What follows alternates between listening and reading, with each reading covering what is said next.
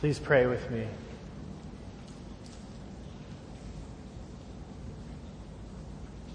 Lord, you know that we live in a crooked and depraved generation where men and women have abandoned the hope of the gospel for a distorted gospel.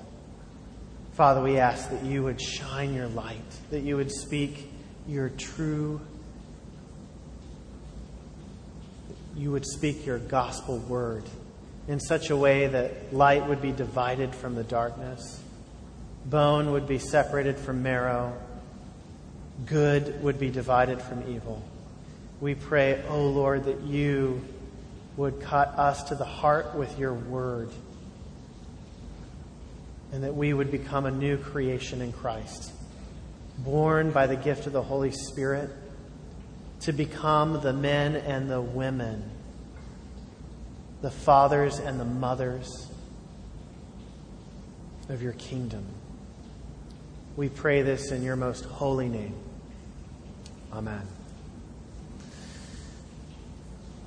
Before diving in, I just wanted to say that during Dan Fager's song, I had this strong impression that there's someone here who God's been sort of interacting with and ministering to through the different teachings where we've confessed our sins and submitted our lives, our entire lives to God, and received that infilling of the love of God to fill in the gaps in your soul, and that there will come a point later this evening for this individual where it's almost as if you've lived with something in your life that is not from the Lord for so long that you've come to believe or feel as if that thing, whatever it is just a part of you.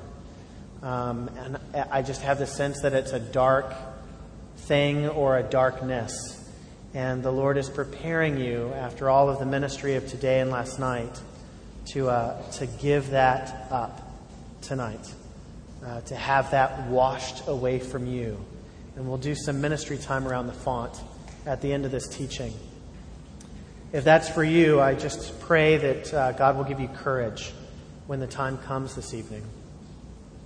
This topic is about gender and idolatry, and gender is the hottest controversial issue of our day. It's also the greatest cause for confusion among young people. The controversy over gender, what we believe about men and women, affects how we view the dignity of human life, the value of human life, how we understand marriage, how we understand human sexuality, how we understand parenting, and ultimately one's individual gender identity. The controversy over gender is so widespread. It has an impact on our legal system, our religious institutions, our education system, and our psychological therapies. It even impacts our faith. Our very relationship with God is impacted by gender. And the future of our children, lives not yet born, is impacted by how we understand gender today. Today, every kind of distortion about gender is easily accessible. The culture is rampant with strange ideas about gender and sexuality. Let me list a few examples that I have encountered in the last 2 months. This year, the year 2013, the state of California passed a law that makes it illegal for any licensed therapist to help a client who has unwanted same-sex attraction. This kind of counseling is called conversion therapy or reparative therapy. The California law states that anyone who has a single homosexual thought or feeling is to be labeled gay, and no attempt is permitted to encourage thoughts or feelings for the other sex. It is believed to cause too much damage or harm to the individual. Christian therapists have seen this coming, and it begins with California this year. And it will spread just like the legal redefinition of marriage. Soon, Christian therapists will have to give up their license and move to the church to continue providing care for those who have unwanted same-sex attraction. In an Ivy League college on the East Coast, a woman who encourages young women to consider marriage and children is being labeled a misogynist. That is, a hater of women. And she is being abused in the public arena for having oppressive, traditionalist views of women, endorsing the slavery of motherhood upon young women. In some southern states, women are continuing to struggle under the oppression of real misogyny, where they aren't permitted to have any leadership role despite their incredible giftedness, and they aren't being paid the equal amount in their paychecks as men performing the same jobs. And in the northern part of the country, men and women are undergoing incredible surgeries to change their bodies to become the other sex. A variety of fertilization methods are being made available to non-traditional families to conceive children, including surrogate pregnancies and the like. Even in our own area, in the last few years, many Christian foster and adoption agencies had to shut down because it became illegal for Christian organizations to deny same-sex married couples the right to foster and adopt children through their organization, despite the many non-religious agencies in the area that work with same-sex couples for foster and adopted children. Because of legalized abortion. Today, 5 of the 7 largest pharmaceutical companies around the world create vaccinations using human diploid cells, which are the cells of electively aborted fetuses. Right now, there are 23 vaccinations that were developed by and contain aborted fetal DNA that is on the shelf, meaning it is available to consumers now. 23 vaccinations. And there is no law requiring that consumers be informed that these vaccines have DNA fragments from aborted fetal tissue in them. And the most shocking to my wife and me is the fact that Cinemix, a San Diego biotech company, has more than 70 patents established already related to enhancing food flavors which are tested using aborted fetal cells. And there is no legal requirement to inform future consumers about the use of human aborted fetal tissue in the production of the food they are consuming. The popular food manufacturers that have contracts with Cinemix are Campbell, Kraft, Coca-Cola, Nestle, and PepsiCo. It won't be long before we are faced with the situation of unwittingly consuming our society's children if the laws don't change. The controversy over gender is at the center of such tremendous, diabolical, and demonic deception in the world today. Women and men are losing any understanding of what it means to be men and women. And now confusion reigns over how we view ourselves, how we view other men and women, and we don't know how to relate to others. We don't know how to love others. The problems are severe and widespread. Where do we even begin to speak truth into our present cultural landscape? I believe that we are called by God to speak a prophetic word into the culture, a word about gender. The loudest voice in the culture right now is the voice of the LGBTQ activists in efforts to include anyone who has a non-biblical view of sexuality. This group represents lesbians, gays, bisexuals, transgendered, and questioning individuals, LGBTQ. And so we have to begin by answering the simple question, can my sexual desires be changed? Let's look at that question for a moment. I've had many conversations in the last 2 months with therapists and ministry leaders who have been trying to help men and women with unwanted same-sex attraction. And my general take on the situation is that they are all really discouraged. Many of them are wondering, can homosexuality really be changed? All we hear in the news are stories of men and women who tried and failed to change. And the media loves to exploit the stories of failure while ignoring the stories of success and transformation. More and more experts in psychology and in ministry are joining Lady Gaga in her conclusion that we are born this way and we cannot change. Christians are beginning to believe that there is no hope for transformation or change in Jesus Christ, and that we must resign ourselves to this situation and adjust our theology, adjust our hermeneutics, and adjust our ceremonies to accommodate this unhappy verdict.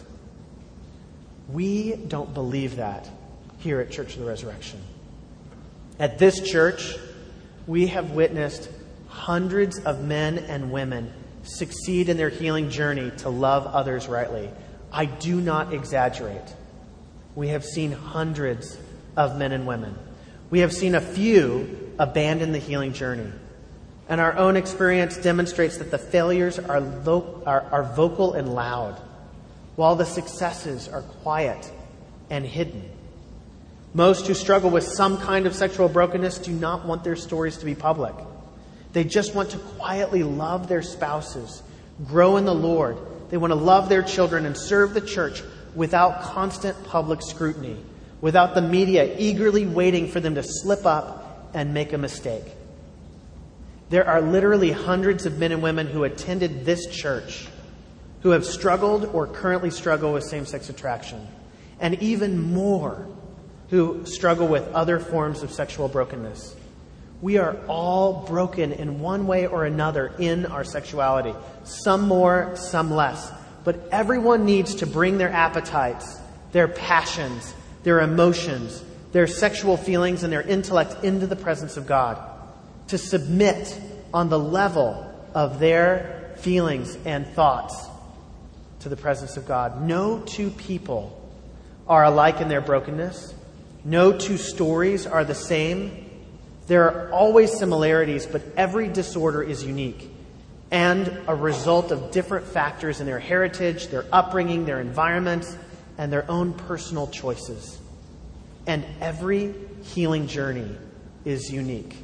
No two follow the same path, but all healing paths lead to the same man, to the same cross, to the same freedom, and to the same love. He draws us all in, no matter where we come from, and He makes us new. We all know that commandments in and of themselves do not change human hearts. Christ did not come to give us more rules to follow, but to change our hearts so that we would no longer need His rules, no longer need the rules. His love is like a mother's and a father's, and yet vastly superior. He supersedes them both. I want to speak for a few minutes about the struggle of the homosexual vis-a-vis the theology of the body by John Paul II. There's a lot to learn for all of us and a lot to extrapolate for all the other areas of brokenness that we have experienced that I hope will bring you more hope and perhaps a vision for who we are to become as we continue to follow Jesus. John Paul II said, God gives us all the hungers we have for love, for union, for happiness, what the Greeks called eros, to prepare us for an eternal participation in the bliss of the Trinity. Before sin, Adam and Eve experienced sexual desire, eros, only as the desire to love as God loves. There is no shame or fear in love, for perfect love drives out fear. Nakedness without shame reveals the meaning of the body, which is the body's power to express love. After sin, shame enters as a natural form of self-defense for the person against the danger of becoming an object for sexual use. In the biblical vision, those who remain unmarried because of the kingdom do not reject sexuality. Rather, they devote all of their desires for love and union, eros, to the marriage that alone can satisfy, the marriage of Christ and the church. In this way, those Christians who commit themselves to a life of celibacy for the kingdom testify with their lives and their bodies that heaven is real and it is worth selling everything to possess. To see the divine mystery written in our bodies is to be filled with awe, wonder, and profound reverence for the gift of sexuality. This reverence compels us to want to safeguard this sacred mystery from anything and everything that would dishonor it, no matter what the cost or sacrifice. I believe that for the homosexual, as well as anyone who struggles with any sexual disorder, one of the greatest barriers to healing is shame and self-hatred. Shame and self-hatred prevent us from all kinds of freedom. They cause you to hide, to avoid confession, to fear punishment, and to believe that you can keep a part of your life secret. A secret from everyone. But the redemption of our bodies includes the redemption of our sexuality. The real possibility of transforming our desires from self-serving lust to self-giving love. When we were children, we openly and unreservedly needed love and affection from mom and dad. We were unashamed to need their love. And when one or both parents did not give their love unconditionally, we transitioned from eager recipients of generous love to aggressive earners of love. But that transition caused us to experience shame. We learned that we were not good enough, and we felt ashamed. That experience, whenever it occurred, taught us that there was something inherently wrong with us, that one or both parents did not love us as we were. And we believed that there was something bad about us. So we began working to change who we were, to earn their love. Now, any situation that demands more of us is met, sometimes with shame. We feel and think, there's something wrong with me. I'm not good enough for this. I'm going to have to work really hard. Jesus wants to take away your shame and your self-hatred. You cannot press into healing unless you let Jesus take away the barriers that keep you from coming to Him. Isaiah 61:7 says, "Instead of your shame, you will receive a double portion.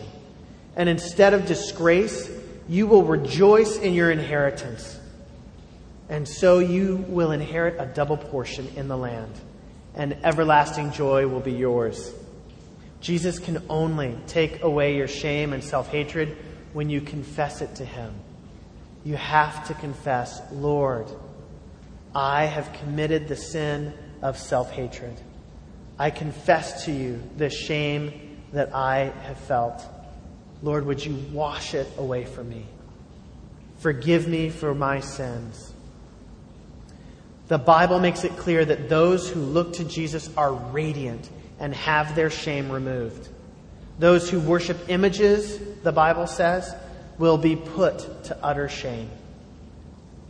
One of the areas for all of us that produce shame is sexual desire, particularly lustful sexual desires or any desire that is disordered. But some have been taught to view all sexual desires as ungodly. So we have a mixture in us. Shame also often comes when we compare ourselves to others. We want to know how we measure up compared to other men around us or other women around us. As a man, I wonder, how manly am I? As a woman, my wife wonders, how womanly is she compared to the other women in our church? And based on whatever criteria that we deem as manly criteria or womanly criteria determines how good or ashamed we feel about ourselves. Our view of the masculine and feminine affects how we feel about ourselves. So let's look more directly at what it means to be a man or a woman. I recently dialogued with Val McIntyre, sort of exploring these ideas about gender and how we would respond. I raised this question: how would we respond pastorally to a family in our church if they gave birth to a baby with a disorder known as having an XXY chromosome biology? These babies are referred to as intersexed. They used to be called hermaphrodites, where they're born with a birth defect in their DNA that results in both male and female external sex characteristics. If a family that we loved in our church gave birth to a baby with this problem, how would we help them? How would we counsel them? How would we support them? Society today would counsel the parents to make a choice. Decide if you want a boy or a girl. You make the decision about the sex of your baby, and they would perform surgery to get the external sex characteristics to resemble male or female as much as possible. The view of the human soul that supports this kind of decision is this: God makes neutral or neuter souls, which are clothed in male or female characteristics. The fundamental essence of the child does not change when you change its biological sex. Therefore, it's okay if adults who want to change their sex do, because what is fundamental about the adult doesn't change, even as they change the external sex characteristics. But God does not make neutral or neuter souls. God only makes feminine souls, and He makes masculine souls. We believe that there is an intrinsic essential to one's gender, that gender precedes biology. And we believe that the gender of one's soul determines one's biology as male or female. However, it becomes nearly impossible to talk about the differences between male and female without immediately eliciting people's views of the superiority of either male or female identity. We do not believe that either gender is superior to the other. We simply don't believe it. When you hear this teaching and you start filtering it through a power distribution grid, you lose the theology immediately. Gender differences are not about power distribution. Gender is a gift, and our biology is a gift.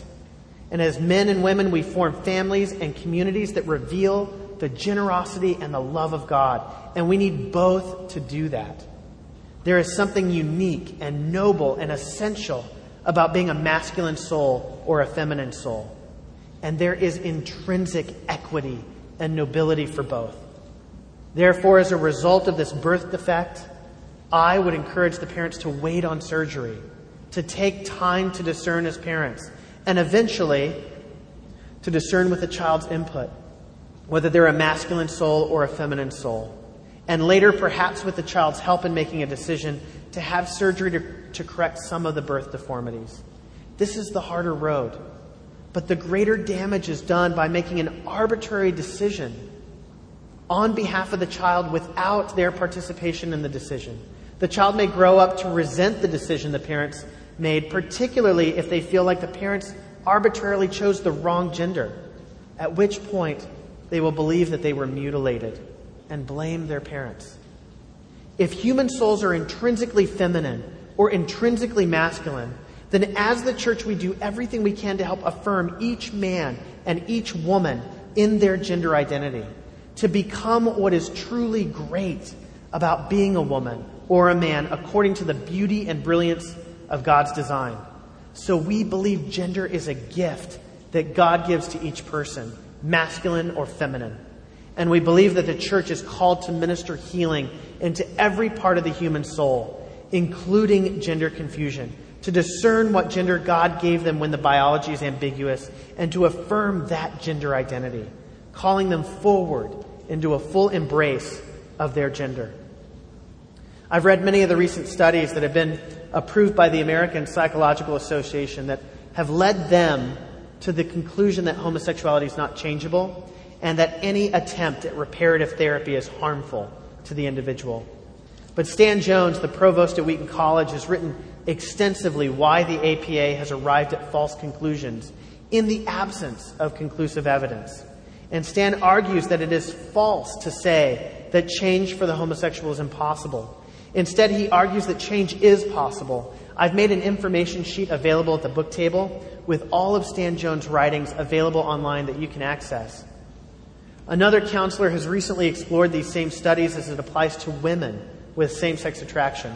Her name is Jan Hallman, and she's written an excellent book called The Heart of Female Same-Sex Attraction, also available at the book table. And her conclusions are the same as Stan Jones.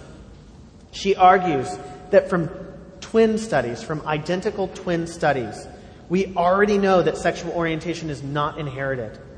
From Stan Jones' article, Same-Sex Science, available at the book table, he shares that from one identical twin study, 14 out of 42 identical twin pairs share same-sex attraction.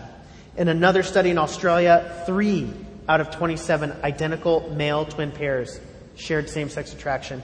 And in a third study in Sweden, out of 71 identical male twin pairs where one had same-sex attraction, only in 7 pairs did they share same-sex attraction. Stan summarizes these findings that there may be a biological nudge, but it is clearly not deterministic. Jan Hallman goes on to say that many contemporary studies support the notions that sexuality in general is fluid and flexible rather than rigid or fixed. So it's critical at this point to talk about what healing actually looks like for the man or a woman with same-sex attraction or any other disordered desires. I've seen many come to us for help who have an idealistic or unrealistic view of healing. They may believe that healing means a complete change in their attractions from lustful, sinful desires for the same sex to lustful, sinful desires for the other sex. And that is not healing, friends. There is nothing healing about that. God does not take away one sin and replace it with another. God does not take away one kind of temptation and replace it with another. Andy Comiskey, the leader of Desert Stream Ministry and author of the book Naked Surrender, available at the book table, uses a phrase that I find extremely helpful. He calls it whole enough sexuality. And by whole enough, he means the freedom to cultivate holy desire for the other sex and to work out that desire shoulder to shoulder with same-sex friends. Whole enough sexuality does not mean an end to sexual temptation. It means the beginning of real love for others. To be set free for real love, we must face our need for love, especially in historic areas of neglect or hurt. A child needs both masculine and feminine love. A child needs a mother's and a father's love. That is especially clear in his or her acquisition of a healthy gender identity. A child needs to be awakened to the good of their own gender by the same-sex parent and granted a clear, trustworthy vision of the opposite gender through the other sex parent. Through two cooperative parents who hold each other accountable to raise the one they created, children become secure and empowered to love. They navigate well the journey to sexual and relational wholeness. Every single person needs attention, affirmation, and affection. Andy Comiskey shared this from his personal testimony. I needed love from men, yet I also realized that in my brokenness and self-protection, I resisted it. That resistance perverted my need. I found it easier to sexualize my need rather than to pursue it rightfully. Better to fantasize than to risk rejection. When God asked me to give up the prospect of ever having a homosexual relationship for the rest of my life, I had hoped God would make the choice easy. I wanted God to reduce my same-sex desire so that the moral choice would be a breeze. But that didn't happen. Nevertheless, I obeyed, and I closed the door on that life, and I haven't reopened that door since. Stan Jones has discovered in his studies that the vast majority of those who make the successful transition to whole enough sexuality are those who are part of a faith community like this. I believe that God is the only one who can restore our broken sexuality, and that He does so primarily as we confess our sins and repent, exactly what the Apostle Peter preached on in our passage in Acts. Many of Leanne Payne's books at the book table are extremely helpful in demonstrating how God restores our broken sexuality. Crisis in Masculinity has been extremely helpful to many men and women in our church, and her book, The Broken Image. Tonight, as we move toward our time of prayer ministry, I want to focus our attention on who we are as men and women. When we were children getting close to age 18, we began to look for the affirmation from mom and especially dad to say these words: "Son, you are now a man."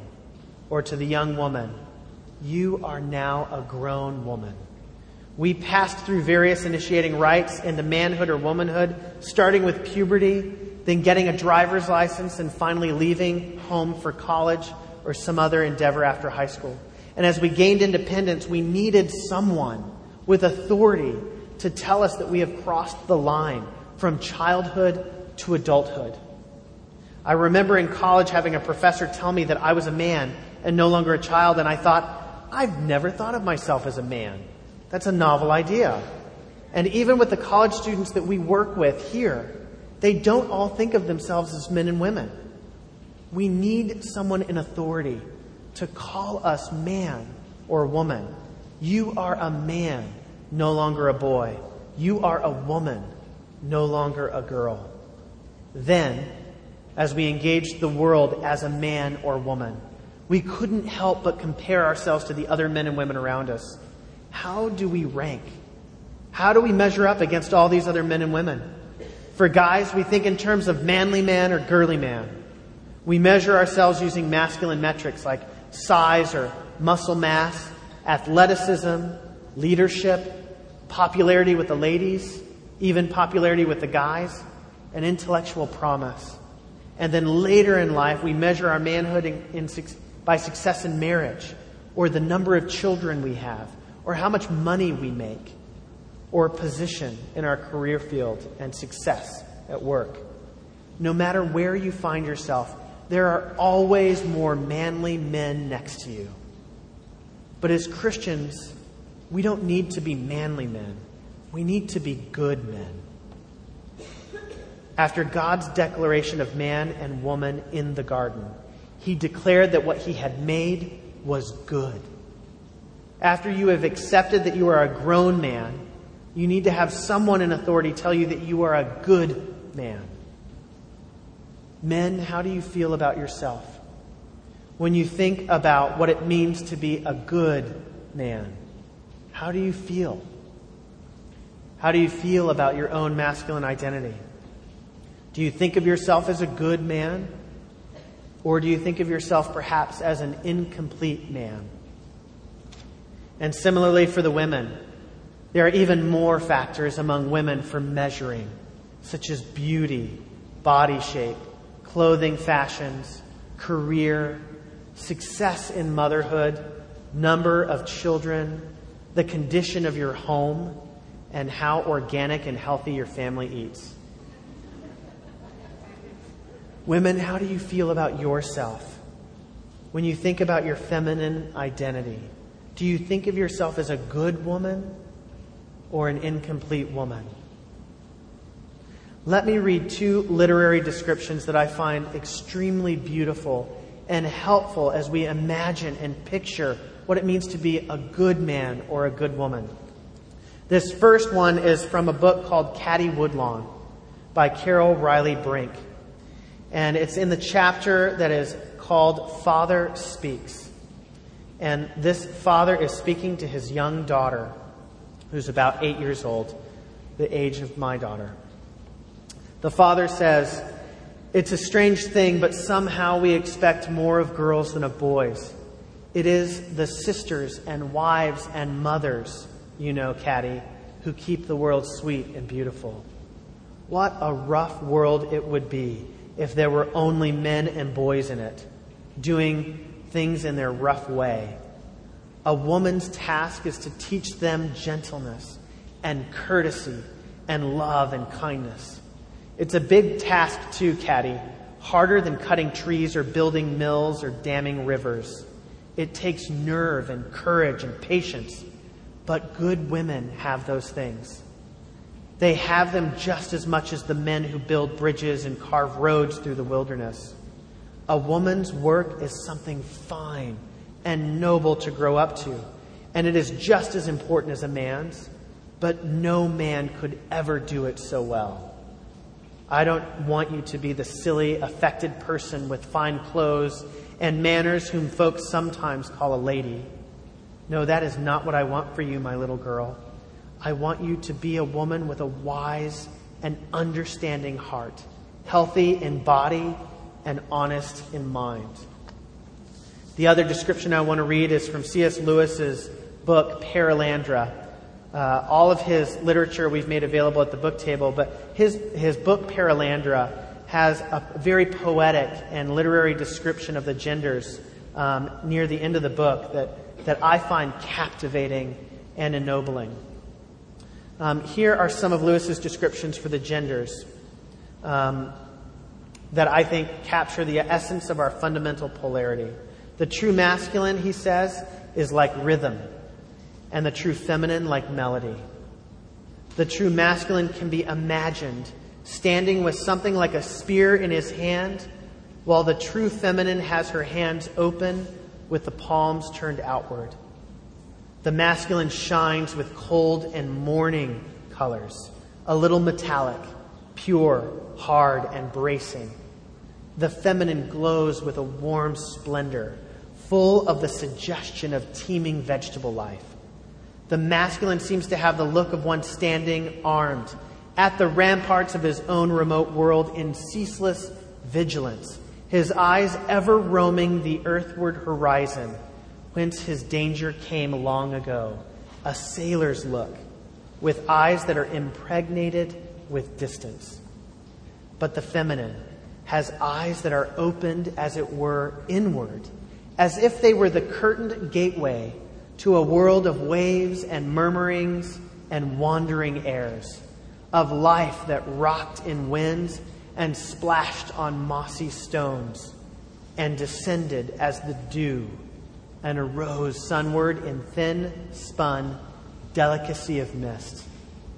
If we were to see ourselves on the other side of heaven, fully restored to the image of God, we might find ourselves saying this: do not move away, do not raise me up. I have never before seen a man or a woman. I have lived all my life among shadows and broken images. I imagine that if you're at all like me, many of you occasionally ask the question, am I good enough? Am I man enough? Am I woman enough? Singles sometimes think there's something wrong with them if they aren't married yet. But we believe, and it is clear in Scripture, that you can be single and an incredibly good man or woman. But not all singles, and certainly not all married people, are good men and women. And we have made idols for ourselves as we have sought to become the ideal man or woman. Our distorted views of the masculine and feminine have resulted in idols, broken images of men and women that we strive to become. Our culture, Hollywood, advertising, and the media contribute to these distorted, broken images of man and woman. And we commit this idolatry without even knowing it sometimes. John Paul II said this quote, "This world and its pleasures were created by God to serve as signs or icons of the infinite joys that await us in heaven. We must be careful, however, not to turn these icons into idols." Here is why we need to renounce our idolatries and repent of our distorted views of the masculine and the feminine. If we don't, we live our lives without power, without the power of the Holy Spirit. We lead powerless lives. Speaking of power, most men and women, as I said before, struggle in their views on gender because they are primarily concerned with power distribution. Who has more power in the marriage? Who has more power? Who is superior? We do this because we believe our power comes from how we relate to those around us. And every scripture, every word or action can be interpreted through this power distribution lens. But we don't derive our power from others. God gives us power when we are rightly submitted to Him. People think when you submit yourself, you give up your power. But the truth is, submission makes you capable of receiving real power.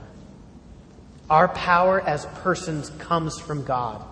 A person is more filled with God's power when they surrender to Jesus at the level of his or her affections right from the start. To surrender to Jesus there is to submit to him as Lord of every part of you. It is the beginning of being led by the Spirit. Without submission and surrender to the Lord Jesus at the level of our affections, there is no power of the Holy Spirit. They are on their own. This kind of surrender is a yielding of our will. It means giving up independent views about how one intends to meet sexual needs, and entrusting those needs to Jesus. It is the type of self-denial that leads to life. I do not exaggerate that in matters of sexual purity and integrity, the whole gospel is at stake. We cannot dismiss what we do with our bodies and still claim to be truthful Christians. So tonight, let's renounce our idols. Let's renounce our broken, distorted images. Let's submit our views on gender to the Lord and receive the power of the Holy Spirit to really and truly change. We need to listen to the Father who names us. We need to hear his voice to tell us if we are a good man or a good woman. He made us to be a certain kind of man or a certain kind of woman. He wants to transform us into that man or woman. We need to stop looking to those images of man and woman that society or pornography or the media have created, and instead look to Jesus to call us into our true identity as good men and good women. So let's quiet ourselves. Let's move into prayer. I would encourage you to put space between you and your neighbor. Just at least one chair. And to take a posture of prayer. An active and engaged posture of receiving from the Lord. We'll invite the presence of the Lord and listen to him about how we should pray tonight. And I would encourage you that for those who have engaged in a habit of looking at pornography, you have to know you have idols in your imagination and in your heart. You have broken images in you shaping who you are, how you see yourself, and how you see others. And God is going to ask you to renounce and repent of those images. So as we pray, let the images come up in your imagination. Let them come up. Let the Lord draw them up so that he can draw them out and onto his holy cross. We're going to listen to the Lord for a few minutes. Then I'm going to invite the prayer ministers. If the Lord is speaking a word to you, a scripture to you, you're invited to come and share that here at the microphone. But I encourage you, please keep it brief and only the word that he has given you to share and nothing more. And then I will invite all of you who wish it to come near the font where we can do a washing using baptismal waters for the purifying of our hearts and our imaginations, the symbols that have become distorted. And there, by the power of Jesus' death and resurrection, come free of our idols or any demonic oppression that may have come with those idolatries. Let's pray.